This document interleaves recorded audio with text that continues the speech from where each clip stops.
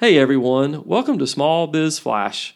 This is your briefing on small business news, trends, and insights. I'm your host, Adam Hewitt.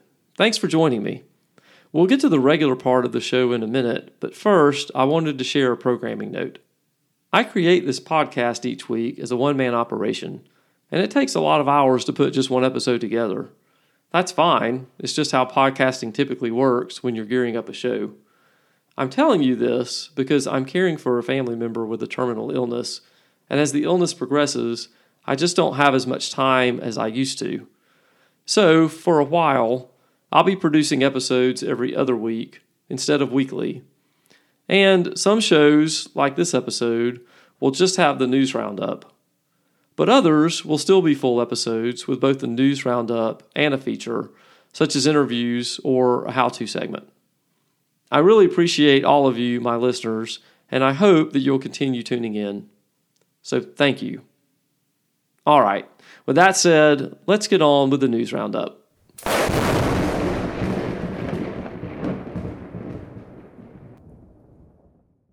As I've discussed before, the Federal Reserve's quest to squash inflation is hurting small businesses' ability to borrow capital they need for growth.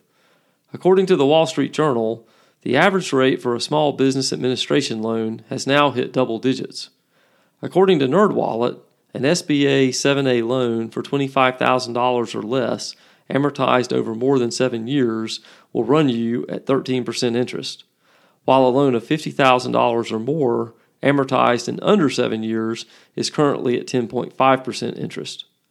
The Journal also reports that, per data from S&P Global, companies with 250 employees or less saw their cash balances shrink by $7 billion between the second quarter of 2022 and the first quarter of 2023. Small business groups, including the Job Creators Network, are calling on Congress to make the small business tax deduction permanent. The Tax Cuts and Jobs Act became law in 2018 and included a federal tax deduction that allows eligible small businesses to deduct up to 20% of their business income from their taxes, but it's set to expire in 2025. Businesses organized as pass-through entities like sole proprietorships, S corporations, partnerships, or LLCs can take advantage of the deduction. But groups argue that uncertainty surrounding the deduction past 2025 are limiting owners' ability to plan for and invest in the future of their companies.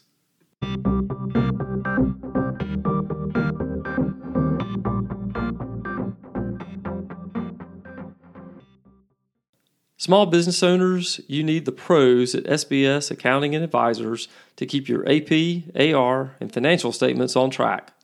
For 16 years, the good folks at SBS have been helping owners like you make better decisions and grow their profits.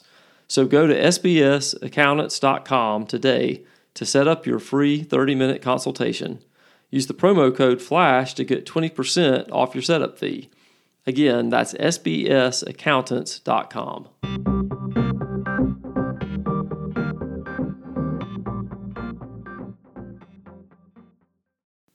The current job market is tough for employers, and 69% of small business owners are taking action to retain employees, according to the 2023 Truist Small Business Owners Survey.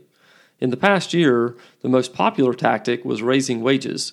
24% of owners did that. 18% provided workforce training, 16% offered remote work options, and 14% offered additional benefits.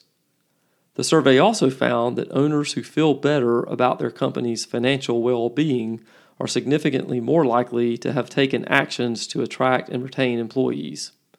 You can find more information on this and other stories in the news roundup by going to the links in the show notes. Thanks for listening to Small Biz Flash. I'm your host, Adam Hewitt. If you enjoy the show, please tell someone about the podcast, and a comment on LinkedIn, Facebook, or YouTube would be great as well. I sure do appreciate it, and I'll see you next week.